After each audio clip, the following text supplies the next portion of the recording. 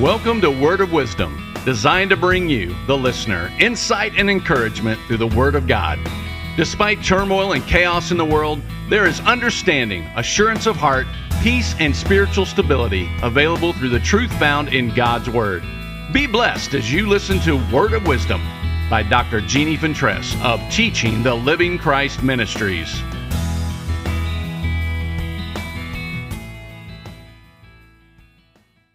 Thank you. In Philippians 4:8, we read the significance of how we think and what we think about. The Bible tells us that out of the abundance of the heart, the mouth speaks. So we see that what we think on and store in our heart will eventually come out of our mouth and be expressed through our choices and actions. Yesterday, we talked about loving the truth and experiencing the trueness of life. And today, let's look at the potential and promise when we think on that which is honest. Wow, what a subject. In the American way of life, we seem to have lost the value of honesty in so many areas. I can remember being taught by my parents the importance of keeping your word or promise and always to be honest and tell the truth. Sometimes it seems as though we put telling the truth or honesty off as long as we can, and only when forced to do so will we fess up, so to speak. The Bible says strongly in Ephesians 4:15, "Rather let our lives lovingly express truth in all things, speaking truly, dealing truly, living truly. Enfolded in love, let us grow up in every way and in all things into Him who is the head, even Christ." I think this best explains what it means to be honest without hurting someone with sharp criticism or opinionated expression. When we live honestly and meditate on what is honest, we are then lovingly expressing the truth. It certainly doesn't mean that we should do anything to hurt or offend someone. To look at honesty in this way takes away from its value as a virtue with wisdom. We can trust that the inner voice of the Holy Spirit will always encourage us to think properly. To be expected by the Word of God to think things that are honest, we need to understand what is honest. Those things would be that which is honorable and respected, that which is esteemed, revered, and admired.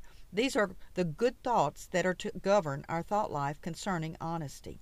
Now listen to what Romans 12:9 tells us. "Repay no evil for evil, but take thought for what is honest and proper and noble, aiming to be above reproach in the sight of everyone."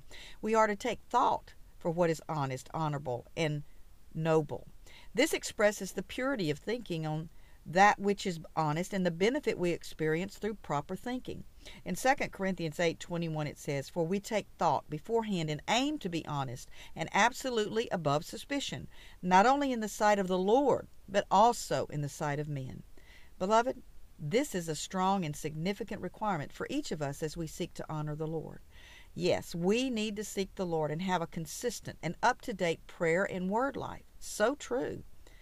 But when all of that leads not only our attempt at doing good, but leads to an out-of-the-heart genuine manifestation of honesty, then we have truly honored and served the Lord. Listen to how the author of Hebrews prayed. "Keep praying for us. We want to walk uprightly and live a noble life, acting honorably and in complete honesty in all things." Well, I agree. Amen.